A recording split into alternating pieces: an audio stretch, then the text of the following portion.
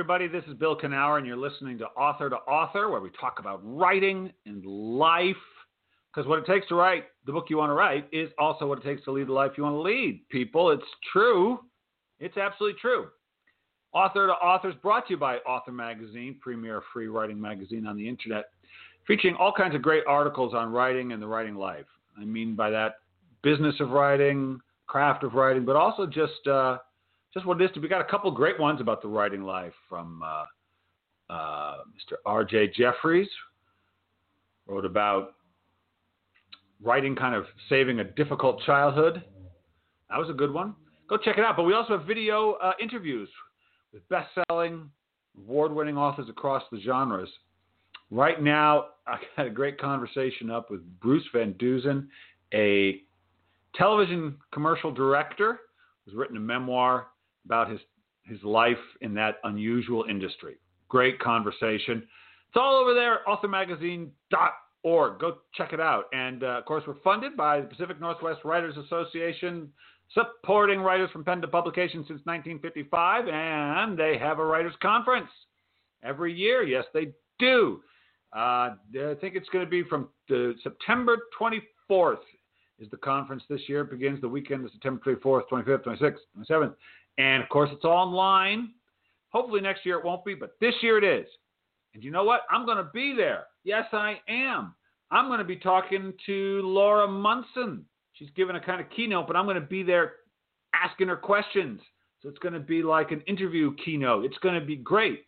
So, yeah, I will be there.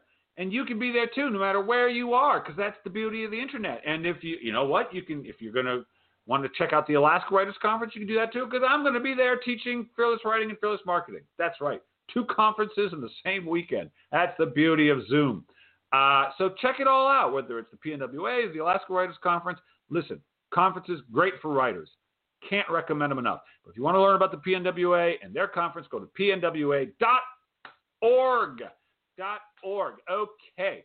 Well, all right, something, well, a little different, not that different. But we're interviewing, I'm going to be talking to Donald M. Rattner today. He's an architect and, of course, an author. And his professional and academic activities have been featured on CNN and in such publications as the New York Times, Work Design Magazine, Better Humans, Town and Country, Robb Report, Connecticut Cottages and Gardens, Builder, Traditional Building, Elle Magazine, Brooklyn Magazine, ChildArt Magazine, Design Milk, and Core 77. And, as I said, he's an author. He's author, most recently, of My Creative Space, How to Design Your Home to Stimulate Ideas and Spark Innovation, as well as The Creativity Catalog and Parallel of the Classical Orders of Architecture. And he's here with us now. Yes, he is. Donald, how you doing? Hey, Bill, I'm doing well. Thank you. Well, it's good to have you on. It's good to have you on. So let's, so you're an architect? You're an architect? You know, I have a friend who's an architect, and I have a good friend whose father was an architect, kind of a big deal architect, I guess, in the East Coast growing up. And it strikes me, did you always want to be an architect when you were a young fella? Was that something you dreamed about? It was certainly something I was immersed in, and for that I owe everything to Mom, of course, as we often do. So my mom was herself very interested in architecture as a young woman. This would be now the 1950s we're talking about. Just to date myself as well as her. Now, in the 1950s, women generally didn't become architects. There certainly were some, but they were, of course, in a minority. So it wasn't until the 1960s that she, when the kids were a little more grown up, was able to go to architecture school, graduate school, and was in the first class at Columbia in their, really was a flagship program in architectural preservation. So she was into saving old buildings. So this is the mid-60s. Remember, Penn Station in New York had just been torn down a few years earlier. This was a growing movement. In any case, you know, given that interest, of course, the kids were dragged around from historic house to historic house and were kind of immersed in architecture. Our home was very beautifully renovated by her. So it was kind of in there, in my blood, almost from the beginning. And then eventually I'd actually gone through college, but eventually I said, you know what, I think I'll do that too. And here I am years and years later. But did you do, when you went into college, because, I've had many creative endeavors I've pursued, but most of them I just, I wanted to write. So I sat down at my typewriter as a kid and I wrote. And if I want to write a song, I sit down at my piano and I learn how to write a song. If I want to act, I get up on, I never went to school for anything that I wanted to do, honestly. But that architecture, you kind of have to. You can't, you could theoretically, I suppose, just figure it out.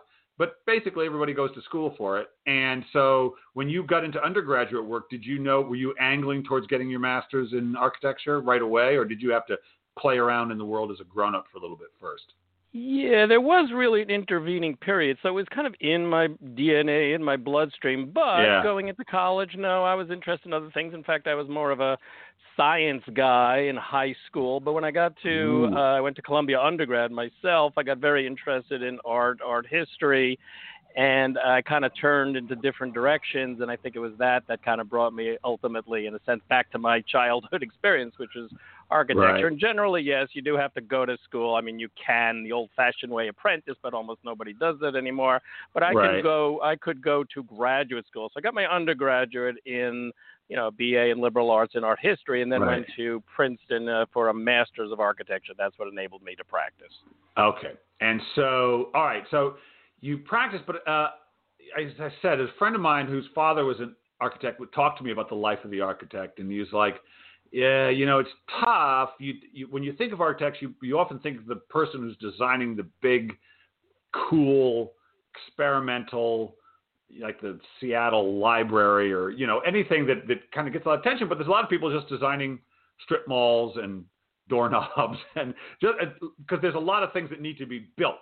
And so when you went into architecture, did you go in with a desire to design certain kinds of buildings, or you're just going to take whatever work got thrown your way? How did that go for you? Yeah, my interest was fairly widespread. I had been attracted to New York City. One of the reasons I went to Columbia was that it was in New York. So I was very interested in kind of the urban dimension of things, but I didn't have a strong idea that I had to do this or I had to do this type. But as, things often happen, you sort of stumble into something. My first job happened to be in what's called high-end custom residential work, where I'm designing very nice homes, generally from the ground up, being able to do, custom work, so I could kind of create it from scratch. And that ended up being the main focus of my career afterwards. But even when you're designing from scratch, aren't you working with a client who's like, okay, I want a kitchen with this, and I want my bedrooms, and or do they just say, go crazy and do whatever you want? No, unfortunately, none of my clients ever said go crazy, because they probably would have. Right. But, of course, there's always constraints. There's always an envelope, whether it's money or the size of your lot or zoning regulations. You're working within a series of constraints, which a lot of people would say actually fuels creativity. It doesn't really limit it. It goes in the opposite direction. It's kind of a paradox. But of course, everything has its limits, and I had to operate within those. But all in all, compared to certainly other building types, other practices, I was very fortunate having a lot of artistic freedom. Yeah, that's nice. And so can you remember the first time where you were doing your work and you thought, because, you get a degree in something and it's like, all right, I've invested a lot of time and money into this. I got to see if I can want to spend my actual life doing it. But can you remember the experience when you were actually doing the work and you thought, I'm so glad I chose to do this. This is a good fit. Do you have a moment like that? Yeah, I actually did. And I can even picture myself where I was sitting. I was in an office on Lafayette Street in New York City. I was the third desk in the first row next to the windows. And I told myself, okay. I can't believe they're paying me to do this. That's a wonderful feeling. Oh, God. Okay, you're kind of in the groove. That's about as much as you can ask from a work life, or certainly one of the main things you ask. So, yeah, I actually remember that moment, where I was, what I was doing. It was quite wonderful. Donald, that is the jackpot of life moment. It's right up there with meeting the love of your life, sitting there realizing you can't believe people are paying you for that. And they are. Everyone That's on earth even could the best experience part. That. What's that? And they were paying. That wasn't just a turn of phrase. They really were paying. That's great. Okay. So now, but I'm talking to you from Connecticut. Do you commute into New York, or do you actually do your work from Connecticut? If you weren't being quarantined, would you be working out of Connecticut? As of most recently, yes. I mean, I lived and worked in New York City for multiple decades, shall we say. But a few years ago, we kind of hit the situation that many people find themselves in. We had a young son kind of moving up through the educational ranks, and we just felt we needed to move to other quarters to give him the best possible educational opportunities. So since then, last several years, I have been based entirely in Connecticut, though I have a New York kind of office and mail drop and things of that sort. Right. But, New York City is just down the road, so I'm very closely connected to it physically as well as emotionally. Sure. And so when you say your professional and academic activities have been featured on CNN and in all these great publications, are they featuring your concepts, your designs, your theories? What is it people tend to focus on when they want to talk about Donald Rattner? Well, there's kind of two sides to the equation. One is the built work. So people seeing examples of buildings that I've designed, generally very lovely color photography. There's almost always accompanying text if we're talking a print or even online channel. And then the flip side is where I'm writing about subjects, generally architectural in nature, and I've obviously published them in these different places. So some people come to me looking for the work. Some people find me because of the things I write and speak about. It's really both sides of the coin. Why did you start writing about it? Talk to me about that, because you got enough to do. You got enough creative stuff to do as a professional architect. Why bring the written word into it?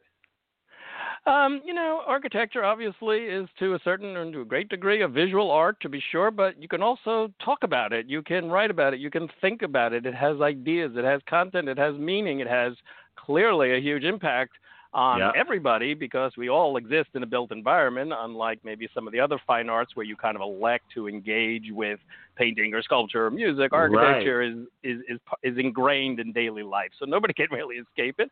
And there's a lot to talk about. What should a building be like? What should it mean to people? How should it feel? What should it be made of? How big should it be? How small? You could just go on. And so I had lots of ideas about architecture that I wanted to share with other people. I felt like I had something to say. I also have kind of a teaching bug in me. I don't know, the didactic in me that felt like I had something to share and other people could kind of learn from it and gain from it. So for all those reasons, I took to writing as well as practice. And so let's talk about My Creative Space. This is your most recent book. It's How to Design Your Home to Stimulate Ideas and Spark Innovation. This must have begun, how long had you been thinking about the relationship between the space we live in and creativity? Is that something that's been swimming around in you for a long time? Well, when I look back, I kind of pinpoint a pivotal moment that happened close to 20 years from now. And it's one of those atavistic things, I guess, where it kind of lies dormant until some later date, and then it kind of comes forth. So, in terms of focusing on this relationship between built space and creativity, idea generation, idea flow, that's been going on now, I don't know, I've lost track a little bit, maybe 4 or 5 years in terms of researching, learning, as well as writing and teaching and so forth. But the moment where it kind of started goes back to a project I got in the early 2000s where there was a decision of the client. You're talking about the client here who said, we're going to build this modular. So for folks out there, modular construction is where you actually build these boxes in a factory, not on the building, and then you haul these big boxes on the back of long trucks and you load them down by crane on the site one by one, and you bolt them together and you finish them off. A lot of times they come with the wiring and the plumbing already in place, but there's a certain amount of work that still needs to be done at the site, and then you finish it off, and when you step back, it looks like any building. You wouldn't know that this wasn't built in the more traditional way, with piece by piece by piece. So this idea of modular construction just got me sort of thinking. It was almost like someone had taken away my sketch pad and crayons and given me a box of Legos and said, here, now you got to design a building only using these, what they call bricks. They can only be 6 by 3 or 2 by 2 or whatever it is. Go for it. And at first you think, we were talking about constraints. At first you think, what? Why do I have to like hem myself in? But of course, with Legos, there is no end to where the imagination can take things. So this got me thinking about creativity, architecture, and as I started to read into it, I kept stumbling on these, whether they were articles or posts or books or papers, connecting our physical space, literally the walls, floors, ceilings, things in the space around us, and our ability to be creative. I just got so fascinated by what are generally unseen connections. They're kind of hidden.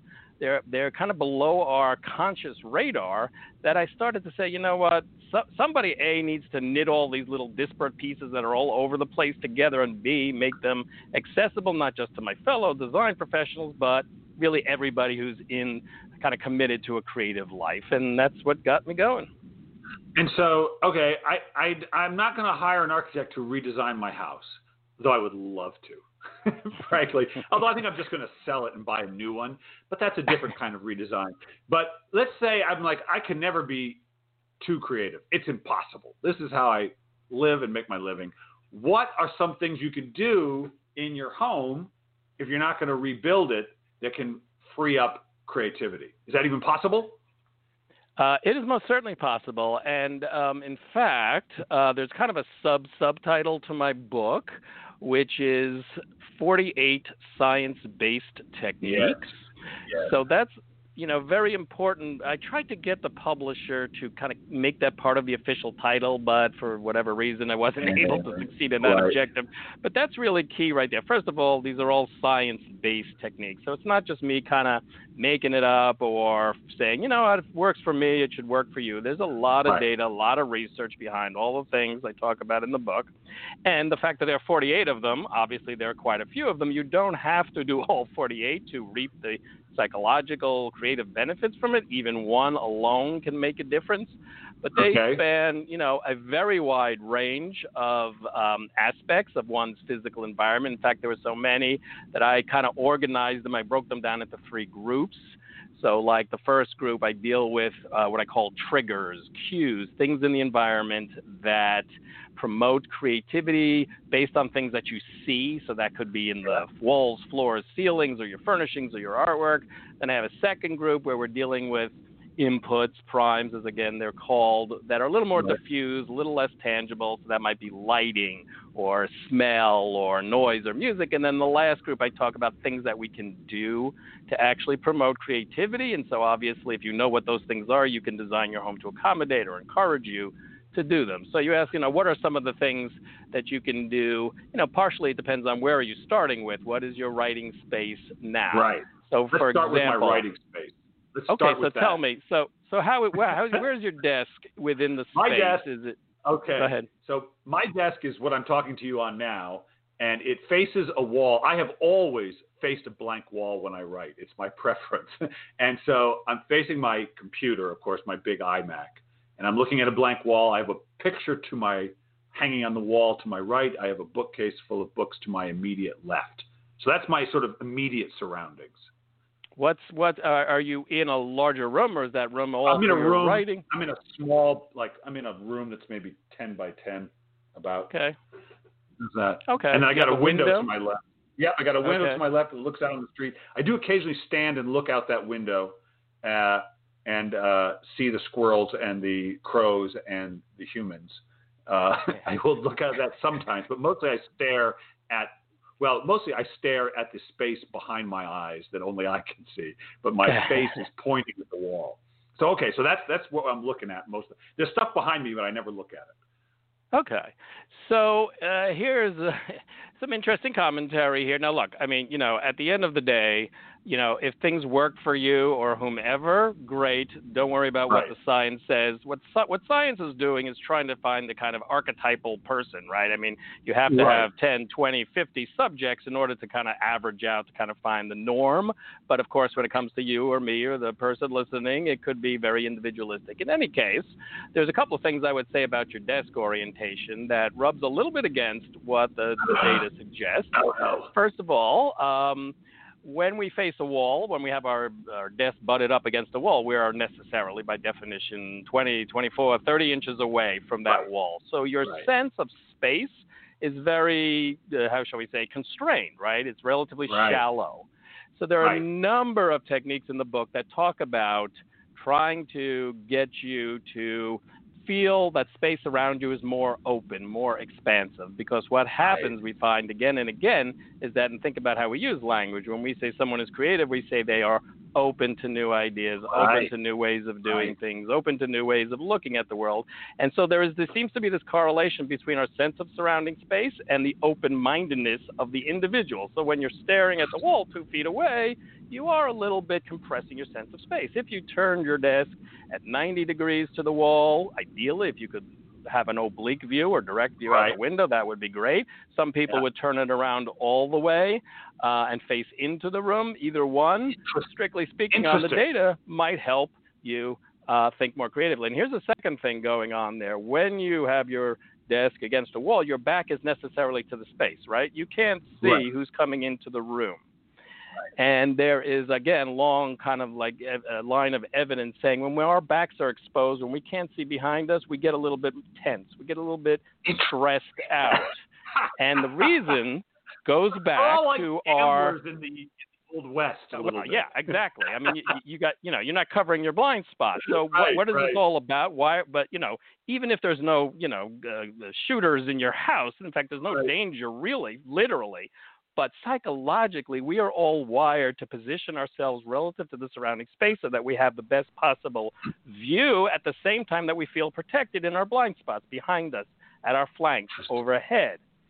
So we may not feel it, but our tension levels could be rising up. And the problem with tension and stress, besides just kind of being bad in general, is they limit our creativity because they are kind of the antidote to creativity. When we get stressed, we tend to become much more focused, much more rational, much more analytic. That's left brain thinking. Whereas when we're, quote, creative mode, we want to kind of be fluid. We want to kind of be open-minded. We want to let thoughts go where they be. So 2 aspects you might want to explore. Just, try it, see if it does anything for you. If not, go back to the way it was. But again, I'm sharing the evidence, and people can kind of use it as they, feel most comfortable. All right, so this is interesting. So now the other time, so I've always written in a room with the door closed, facing a wall. That's how I've always done it for 30 years. That's what I did when I was a kid. Seems to be working. Seems to be working, Bill. Donald, there was a short time in my life when I'd been working in restaurants. I got out and I had no job, and I had a lot of free time. And so I was writing my books as usual, but I needed to do something. And so I would go to this coffee shop nearby, and I would write there. This is a cliche, but I did it, and I could do it. I was writing a blog, a little essay every day at this coffee shop, and I found I quite liked the sort of, I'd sit sort of usually in the middle of the cafe, and I'd have my coffee, and I always thought I needed dead silence to write, but I didn't. I think the noise of the cafe created kind of white noise, and I was creative in that space. So talk to me about the cliche of the coffee shop as a writing creative environment. Sure. So, and this one, Bill, you're right on the money. According to the data, when you mentioned the sort of hubbub, the chatter and such, according to the data, the sweet spot for idea generation, idea flow, creativity, all synonyms, is about 70 decibels, which happens to be about the sound level of your typical coffee shop on a moderately busy day. And, of course, when you're hearing chatter, that's called white noise, right? It's kind of unintelligible when people are talking all at the same time. So you're not really focused on what's being said. You just like the fact that there's this background noise going on, because what seems to be happening is that's taking just enough edge off of your focused attention, that kind of analytical mindset, and nudging you over into that kind of creative mode. The other thing you mentioned, by the way, caffeine, is also something I touch on in the book. There is some evidence that caffeine also opens up the mind. Wow. It's I think because it releases dopamine. It involves what's called neurotransmitters, which is all about making connections in your head. And, of course, connectivity is very much tied into creativity. So you had a bunch of things going for you in that coffee shop. And, by the way, I would also mention, for folks who might have their writing space like in a converted closet or under a stair, somewhere where they really don't have the ability to just turn the desk around or move the desk around. There are things you can do to offset that issue, and you touched on one in your description of your current writing space. You mentioned a picture. So even if you put up some artwork on that wall, especially if it's artwork, let's say a landscape painting, now your mind's eye thinks, ooh, open space, distance, openness, because our minds seem to respond to metaphorical representations of the real thing as much as the real thing itself. So there are always things you can do to offset. Right. And so, okay, so now let's say someone came to you and said, Donald, I am a very successful writer, but I got more books than me. And I'm so successful, I'm going to build my own damn house right from the ground up. No constraints on you, but build me the most creative house you can. I want to feel creative from the moment I walk in that door. Would you have some vision for what that house would be like? Yeah, if I had to kind of pick one driving theme that runs throughout the book and that seems to be the most powerful, most potent stimulant for creativity, it's nature, right? The natural world. And you mentioned squirrels and chipmunks and people suggest that you have something of a naturalistic environment out your door. Nature is probably the greatest stimulant for creative thinking because, listen, we spent 2 million years in pure nature, right? It's only in like the last flick of an eyelid that suddenly we spend 90% of our time indoors. That is the statistical fact, even without quarantining and all the rest of it. And what happens is we become like fish out of water, right? You take us out of nature and our physical systems, our mental systems start to weaken because we need that nature input just for our brains to function because that's how we condition ourselves over 2 million years of evolution. So if we can make this house as open to the surroundings, if we are so blessed to have natural surroundings, or bring nature in. You can do that literally by having plants on your desk. You can do that by painting your walls green or having a green theme to the decor. You can use scents, sounds, all of these triggers that suggest nature will revitalize the mind, revitalize the body, and boost creativity. So if I'm looking at the site and I have a beautiful naturalistic site, I'm thinking, how can I open up the house so that indoor and outdoor are connected as possible and still give people physical comfort? Right. I'll tell you, that, I'm already liking this house. I'm already wishing I had it. Oh, all right. Well, like I said, I'm going to buy a house. So I'm going to have to I do want a view of something. God, just a tree or something. I'm in Seattle. There's trees. There's lakes around and stuff. But and you have lots of rain, good for growth. Oh, yes. There will be rain again. Not in August. We're in smoke season right now because of all the wildfires, but soon the rains will return. Well, okay, creativity, very important. And, everything helps stimulate everything. This is good. But so if people want to learn about this book and you, where should they go to do it? So the book itself is on all the usual, suspect online outlets. I hope it's in your local bookstore or on a bookshelf near you as well. If you want to find out more about the book itself and myself, best place to start is my website. That's DonaldRattner.com. Very important. Rattner spelled with 2 T's. Yes. And, of course, I'm also on Facebook, Instagram, and LinkedIn. You can connect with me there for kind of an ongoing connection as well. If people thought, I would love Donald to come talk to my people about creativity and architecture, do you do that? Are you willing to stand up and talk to people for 45 minutes about stuff? I do a lot of speaking live before things hit the fan. I'm doing it now, virtual, live as well. So, yes, I'm absolutely open to talking to anybody and anyone who's interested in this subject. And it crosses creative fields. Writing, obviously, is one of many creative fields. So the best place to go for that is to my website. There's a contact form. Fill that out, and that'll end up in my inbox, and then we'll talk. Excellent. Okay. Well, I'm not quite done with you, Donald. What I'd like you to do, so you've written a bunch, you've been writing, obviously you've been doing architecture for a while, but you've also been writing about it. And so what I want you to do is finish this sentence. If writing, all the writing you've done, has taught you anything, it's taught you what?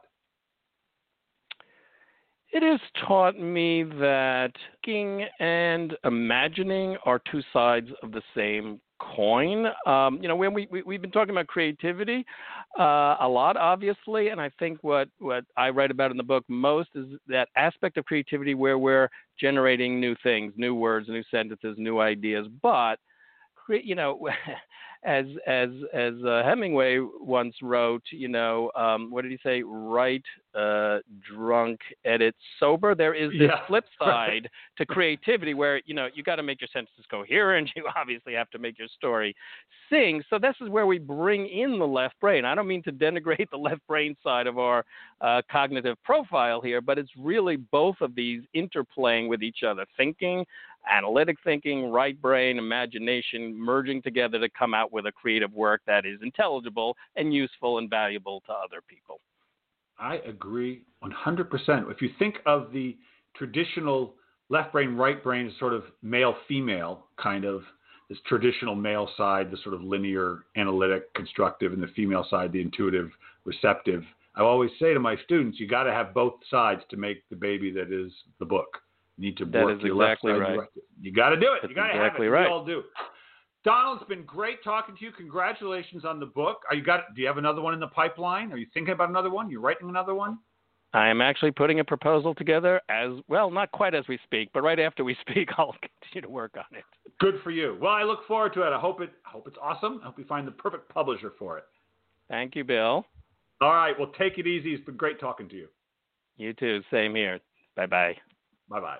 Well, yes, people, you need both sides. You need that rational side, that constructive side. You need the intuitive side. You do. And we all got it. You're born with it. Yes, you are. Okay. Well, I'll be back again next week. We'll do this again wherever you are. Stay safe. Stay clean. Thank my producer, RJ Jeffries. Thank you, my friend. Until then, go find something you love to do and do it.